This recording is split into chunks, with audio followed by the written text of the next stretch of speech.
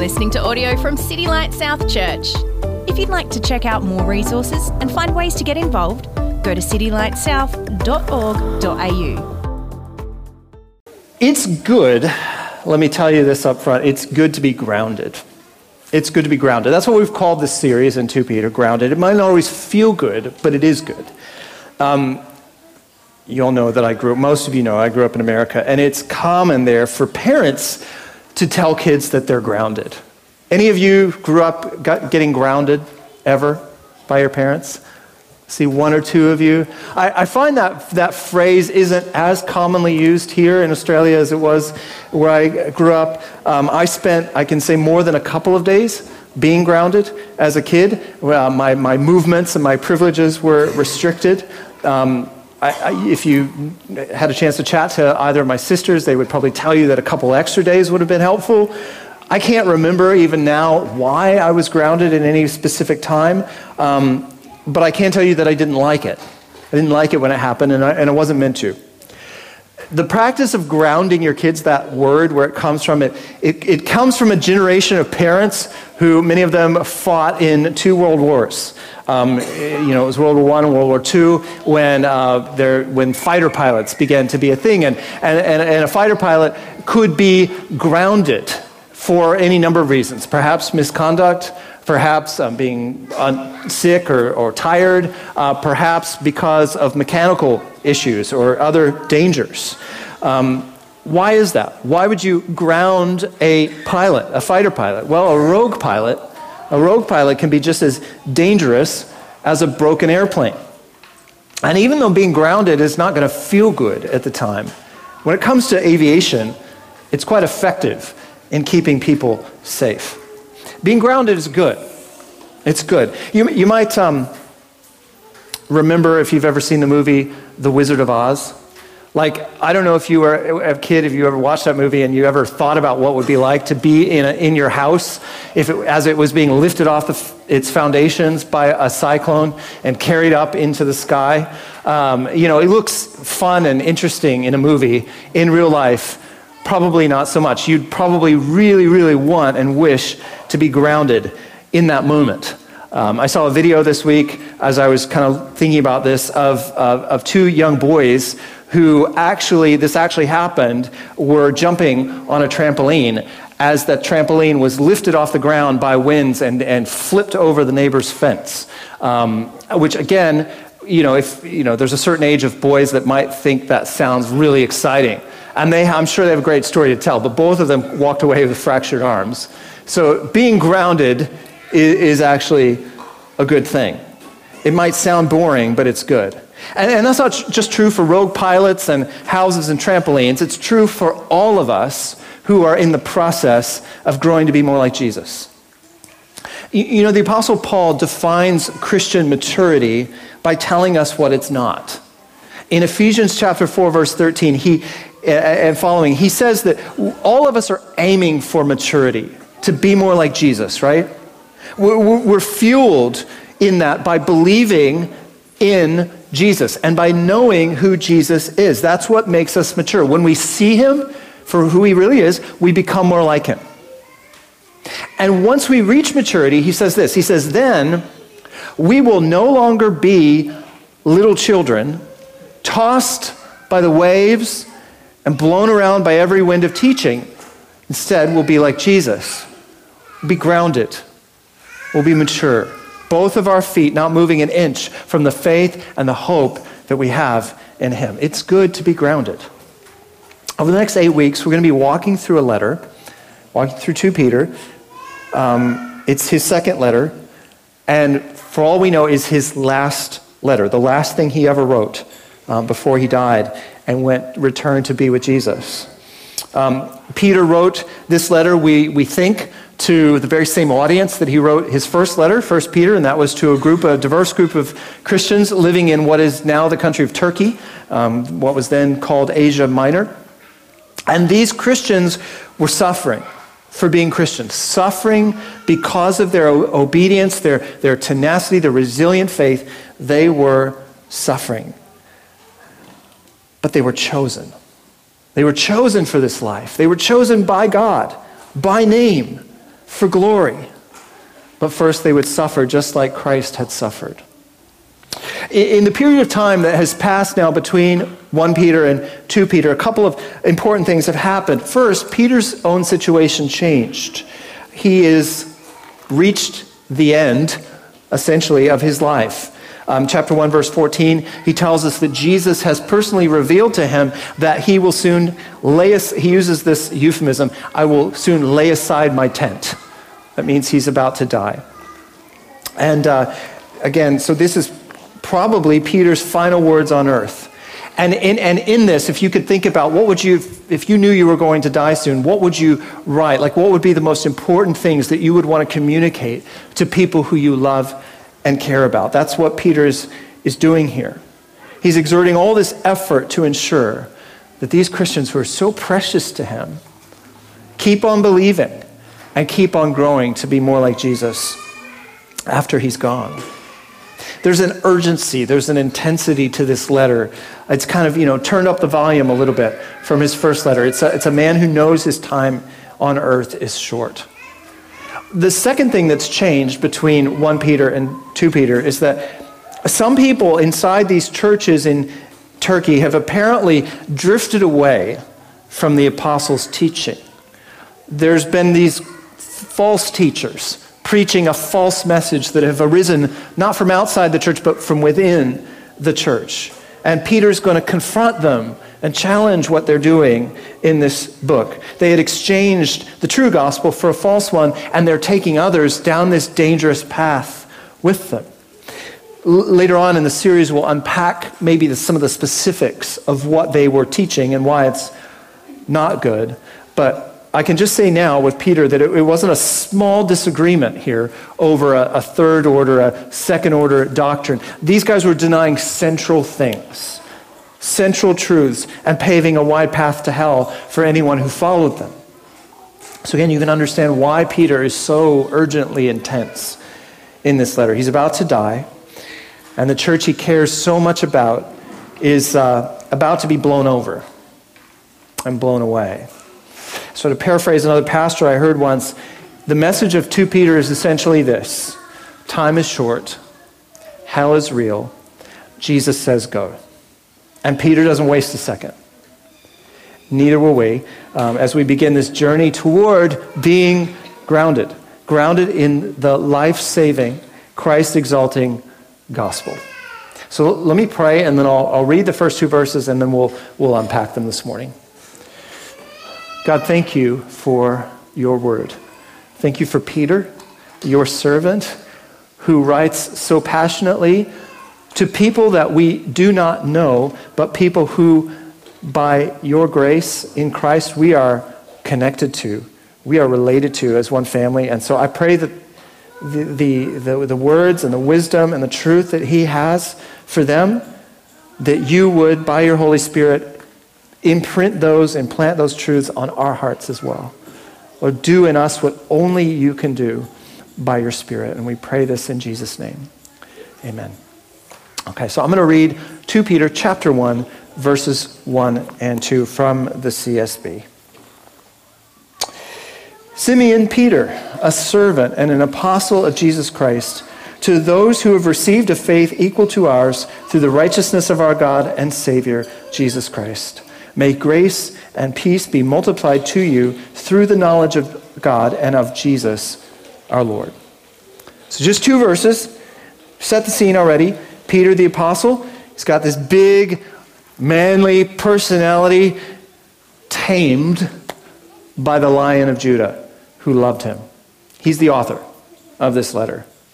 Lots of scholars believe that Peter didn't actually write this letter, and I'm not going to, give all the reasons why they think that, but I can tell you, if you're interested, why I'm not convinced by their skepticism. This series is built on my belief that this is actually the Apostle Peter, who spent face-to-face time with Jesus, who wrote this letter. And again, he doesn't tell us who his audience is up front, like he does in 1 Peter, but he makes reference in chapter 3, verse 1, to this being his second letter. So we're going to assume then that he's writing to the same group of people. In the opening greeting, we get this big glimpse of the theme of the whole letter. You might be thinking these verses sound like the opening lines of all the letters in the Bible. What is particularly unique or special about them? But there are some unique words and ideas here that communicate some important truths. So let's start with what Peter wants for these men and women that he's writing to. Look at verse 2, the blessing that he wants them to experience. He says, "May grace and peace be multiplied to you through the knowledge of God and of Jesus our Lord." This is exponential, overflowing, never-ending grace and peace. And he wants them and he wants you and me to experience that in a world that is the opposite. In a world full of ungrace and non-peace, a world of judgment and angst, inhabited by ordinary people, ordinary Christians who are full of grace and peace. And that sounds good. But how do we get there? How do we achieve a state of such peace that even when the winds blow and the waves crash and the diagnosis comes and the bad news breaks, that grace and peace remain? Well, according to these opening lines, the life of overflowing grace and peace comes from knowledge. From knowledge. You're going to see this word knowledge a lot in 2 Peter. And specifically, it's knowledge of 3 things. It's knowledge of God, so knowing who God is. It's knowledge of yourself, knowing who you are. And it's knowledge of what you've received. Grace upon grace upon grace. So let's start with knowing who God is. Peter knew who Jesus was. Peter was the first one to ever identify Jesus as the Christ, the rescuer, the promised Messiah. Matthew's gospel records this for us in chapter 16. Jesus is away on a little retreat with his disciples. He's away from the crowds, and he asks them privately. He says, "Who do you say that I am?" Who do you say? It's a question that he asks you and me and all of us. Who is Jesus? Is he simply a man, a teacher, or is he something more? Who do you say that he is? So Jesus is testing them. He's calling them to believe in him as something more than just a friend, a teacher, an example. Simon Peter offers this example or this answer. He says, "You," looking at Jesus, "are the Messiah." Messiah there means chosen one, promised one, Christ. You are the Christ, the Messiah, the Son of the living God. And Jesus, who had up to this point kind of shied away from publicly declaring himself to be the Messiah, he looks at Peter and he says, "You are correct." And he commends him. Not saying, "Oh man, Peter, you're so smart. How did you figure it out? You got me." No, that's not what he says. He says, "You know something, Peter? You answered like that because God the Father gave you that answer. You downloaded that knowledge direct from heaven. It was revealed to you supernaturally. And on that bedrock of knowledge, I'm going to build my church. On that confession of faith in Jesus as Messiah, the true church is going to be built, it's going to stand, and not all the forces of hell are going to knock it over." Now, some people have misunderstood Jesus here, including many of our Catholic friends.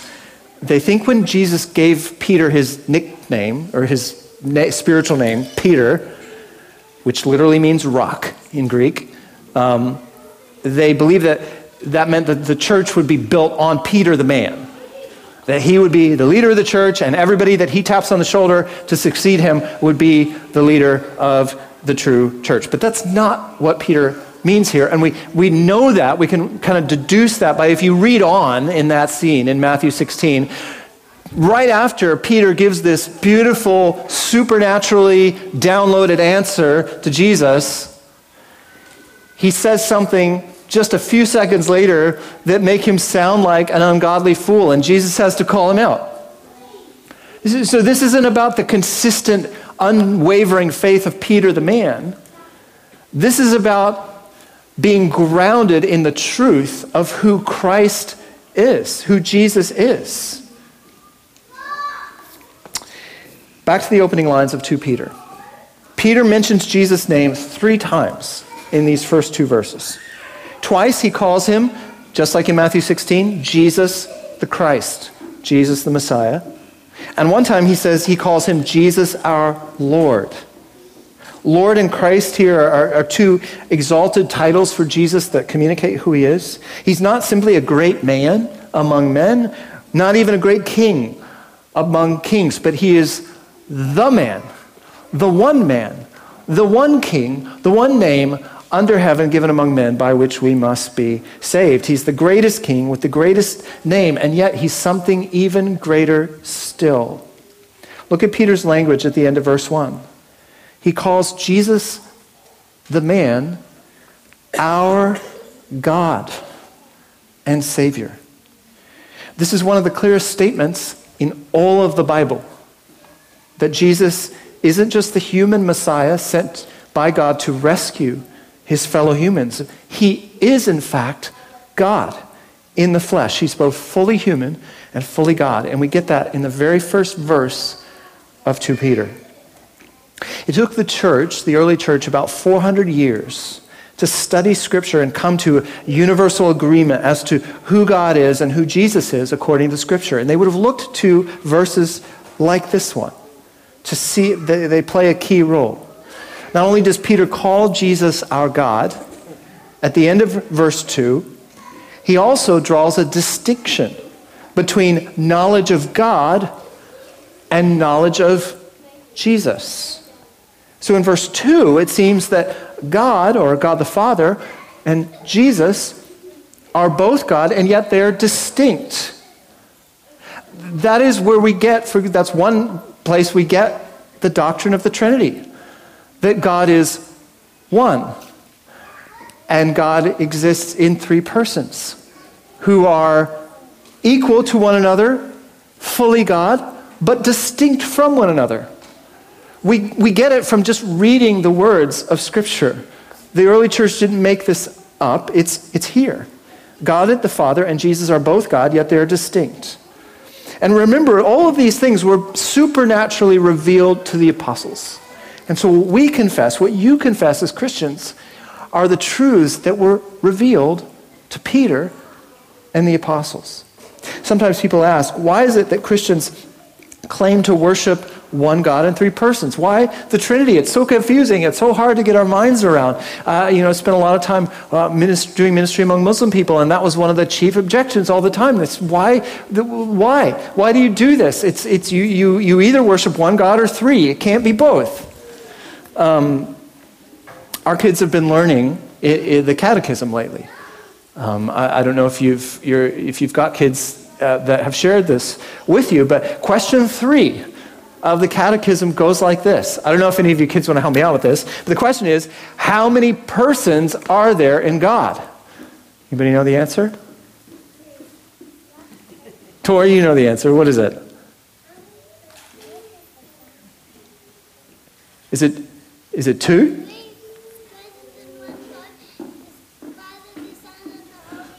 You got it. 3 persons. That is thanks to our wonderful kids team who is taking a very well-deserved break because you're doing amazing. 3 persons in one God, the Father, the Son, and the Holy Spirit. We get this, again, not because the early church made it up, but because we see it so clearly revealed and taught in Scripture. Memorizing catechism is a powerful tool, not just for kids, but for adults as well. And so you can go online, you can find the New City Catechism. There's an app, it's free. I really commend that to you. Because we need to know who God is, what he's like. It actually means something for us if we want to have the life of overflowing peace. I was working from home this week, and I was there to answer the door when a couple of gentlemen from the Jehovah's Witnesses came calling. And they didn't ask me if I was interested in religion, or they asked me if I was interested in living in a world of peace and harmony. That was their opening question to me. And I said that I was. I mean, who wouldn't be? We don't want to live in a world of violence and strife. And And they told me that the Bible said that this world is coming. This world, peace and harmony, is coming, and that Jesus will be the king of this world. And that sounds pretty good so far, but it's more interesting what they didn't tell me, because I do know a little bit about what our Jehovah's Witnesses neighbors believe. They don't believe, for example, that Jesus is God. They believe that Jesus is an angel, or the first created angel. He's sort of like a hand-picked William Wallace, who is sent by God to rescue us and be our king forever. But he's not God. He's not God. He's worthy of honor, but not worship. In fact, if you've ever looked at a Bible, one of the Jehovah's Witnesses, they have their own translation, and largely it is to edit out references to Jesus being God and to receiving worship.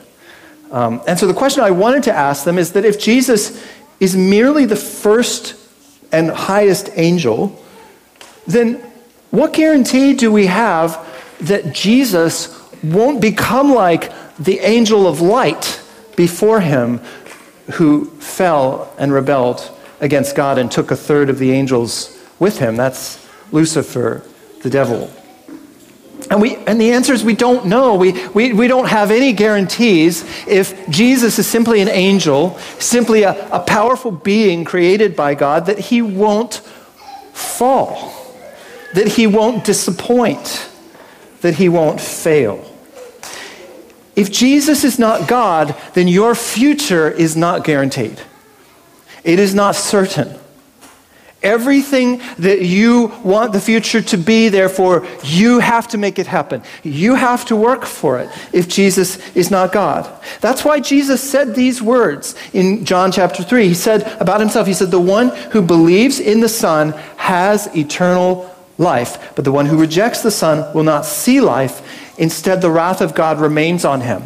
And when you think about that phrase, the wrath of God remains on a person, it's not simply describing someone who's afraid of death or afraid of going to hell.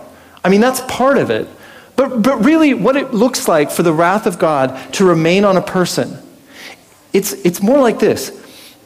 If you want to know grace and peace and life, then you have to earn it and achieve it for yourself. You have to conform. You have to work. It's all up to you. That weight, that burden you feel, is what Jesus meant when he said the wrath of God remains on those who have to work out their own salvation if Jesus is not God.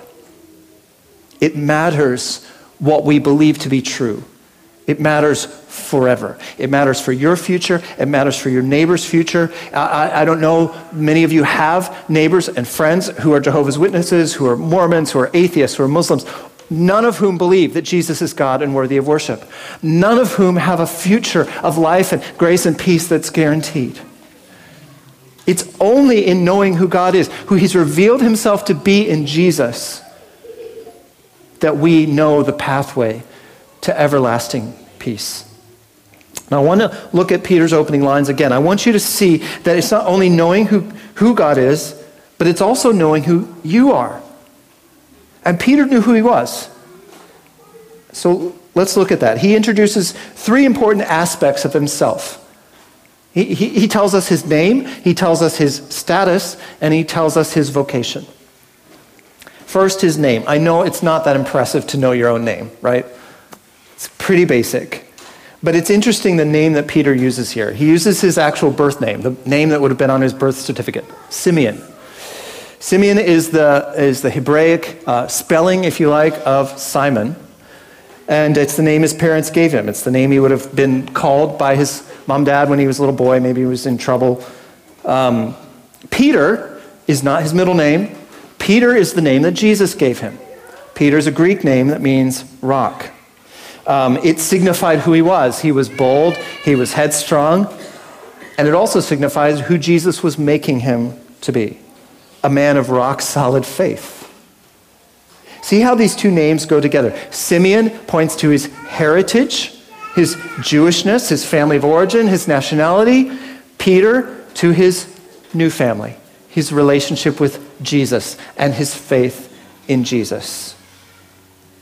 In the same way, when you and I and anyone becomes a Christian, notice you don't lose your old name.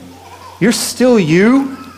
You still belong to your family of origin, to your nationality, you still have your personality and your unique things that make you, your DNA, all of it. You still have it. And yet when you take on Christ, when you put on the character of Christ, when you die to yourself to follow Christ, you see the two things come together. Your personality and your unique story don't disappear. Those things are redeemed. And he makes use of them for his glory and your joy. It's not that Jesus was, out roaming the earth, or his spirit's out looking, and he just happened to bump into you one day and said, oh, that'll do. No. See, he knew your name, your birth name, before you knew it, before your parents knew it, before you were born, and he planned all along to redeem it. He wrote your name in the book of life before it existed.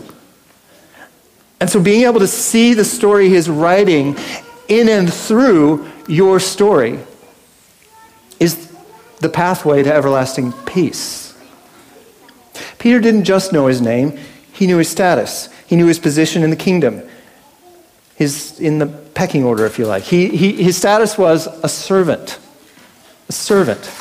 just like his master, who said, I didn't come to be served, but to serve and give my life. Peter says, I'm a servant. And we have the same status in the kingdom of God. We are servants of the king. What is a servant? Well, the word servant is the same word that can be translated slave. Someone with no status, or at least a very low status, or very little rights, no property of your own. You just do what the master tells you, what the boss tells you. And yet in the Bible, the word servant doesn't just indicate humility. It also indicates high honor. Moses, King David, all of the prophets, they knew themselves and they called themselves servants of the Most High God. And you see, where does the honor come from? It's not in the role and the position, the job description of being a servant. It comes from who are you serving? Who are you a servant of? Whose court, whose palace are you in? Whose family are you in? And you're in the family, in the court of the Most High God. You're his. You're on his team. You're in his family. You have his name. See, that's high honor.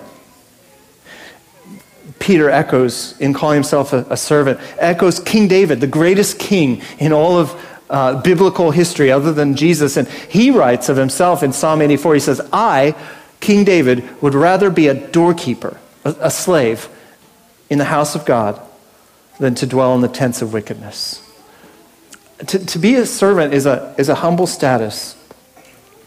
But to be a servant in God's house is the highest status that any man or woman could ever achieve. Peter, like us, he knew what an honor it was to serve the Lord Most High. So he knew his name, he knew his status, he also knew his vocation. He is an apostle, one of the 12, appointed by Jesus to spearhead the spread of the gospel to the ends of the earth. Now, none of us in this room are apostles. We all have our own vocation. It's important to know what yours is. If you don't know your vocation, it's your main occupation. What you spend a lot of your daylight waking hours doing. Maybe some of us are paid for our vocation, some of us not. You might enjoy what you do, you might not. But it's the thing that God has given you in his wisdom to provide, not only provide for yourself and others, but to contribute to the flourishing of his world. Your vocation can change over time, but you all have one. Whether you're in business or working trade, or you're managing your household, or your main occupation is creating beautiful things for other people to enjoy. Peter didn't just know his job title. He knew that in his role, in his vocation, he was uniquely positioned to use his gifts to glorify God and to lead others to glorify God in that role. And so are you in whatever your vocation happens to be.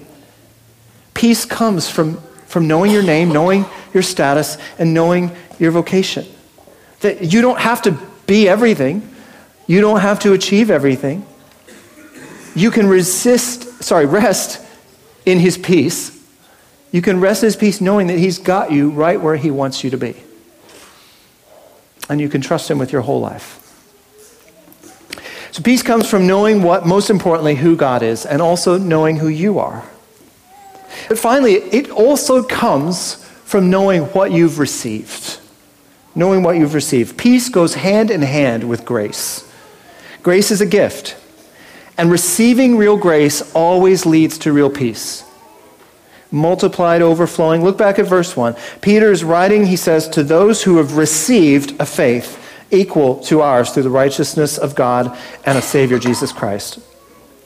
See, he's not writing to people who have a faith like him, or people who have demonstrated faith by their godly example. He's not writing people who came to faith one day when they decided to believe in Jesus, or people who finally overcame all of their doubts and all of their backsliding and finally achieved the same level of faith as Peter and the apostles have. No, he's writing not to those who have achieved faith, he's writing to those who have received faith. And there is a world of difference between achieving and receiving. Why? Why do I say that?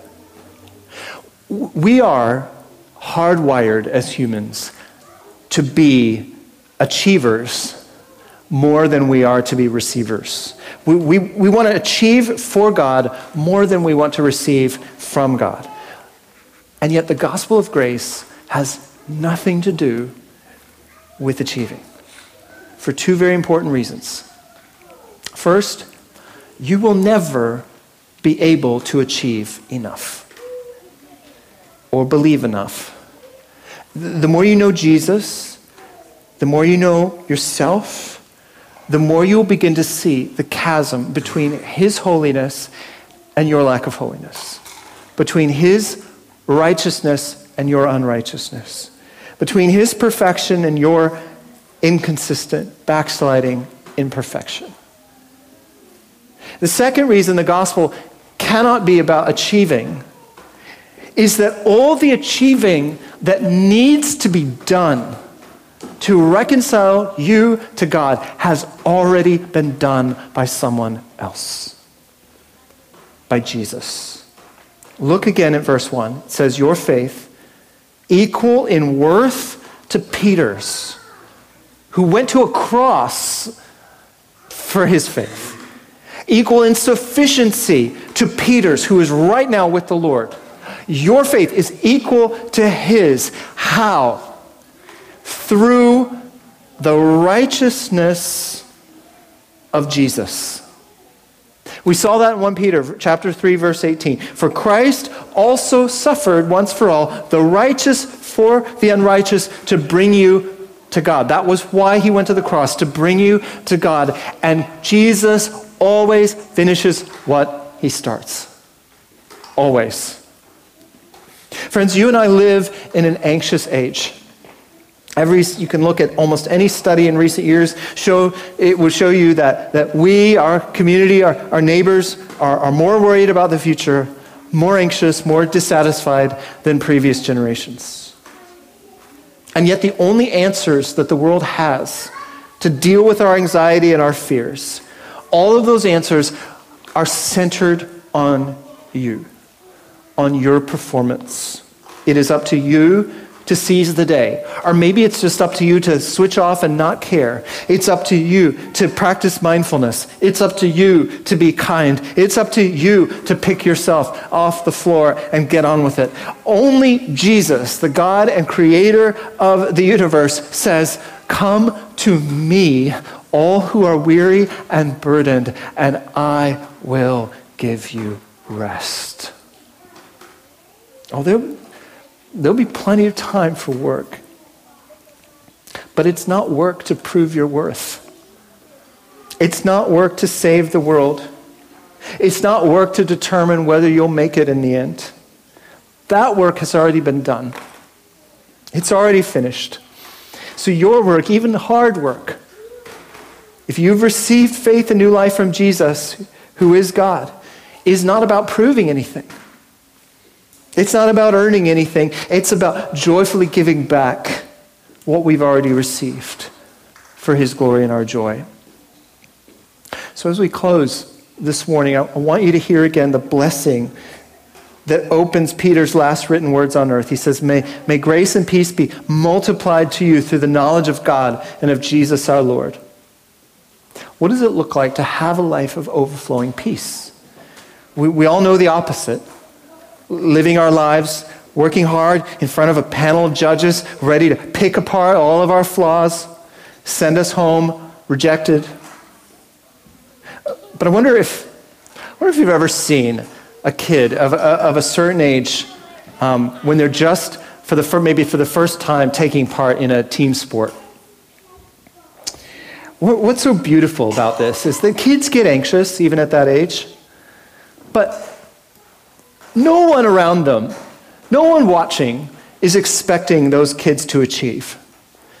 Like if a kid in that moment gets scared on the field or they make a mistake out on the oval or wherever they are, nobody is out there is yelling at them. They're just hoping that kid will catch the eye of mom or dad or maybe a caring coach or a friend. And those tears that begin to well up will turn to joy as quickly as they came. And they keep playing. They can stay on the ground. They can finish the game. Because they're grounded in who their parents are, in who they are, and the opportunity that they've received. Jesus died that you might be grounded in him, in his overflowing love for you, that you might know everlasting peace in your home, in your situation, in your job, in your family. And it starts with knowing God, knowing yourself, and knowing what you've received. Grace upon grace, everlasting peace with God. If you've received his grace already and you want to experience this peace, you don't have to work for it. You don't have to work for it. You just have to remember who he is and what you've already received. You can just breathe in the words of the gospel again. If you're here, you're listening in, and you've never received his grace, man, today is the day. Today is the day. While you still have time, receive what Jesus did for you. Turn to him and know everlasting peace, and you'll be grounded in the best way possible forever. Let's pray. Lord, thank you for grounding us. Thank you for grounding us that we would have time to fix our eyes solely on you, that we would know you. We would know you in your power. We would know you in your love. We would know you in your ability to do what we can never do for ourselves. Lord, I pray that if we are, in some way, if we've forgotten who you are, if we've forgotten who we are in Jesus, if we've forgotten what we've received, remind us again. Remind us again as we come to the table. Lord, we need to know you. We want to know you. Lord, thank you so much for giving us this knowledge. May it give us joy and peace. We pray this in Jesus' name. Amen. Thank you for joining us for another message from City Light South Church. You can find out more about our church and connect with us at citylightsouth.org.au.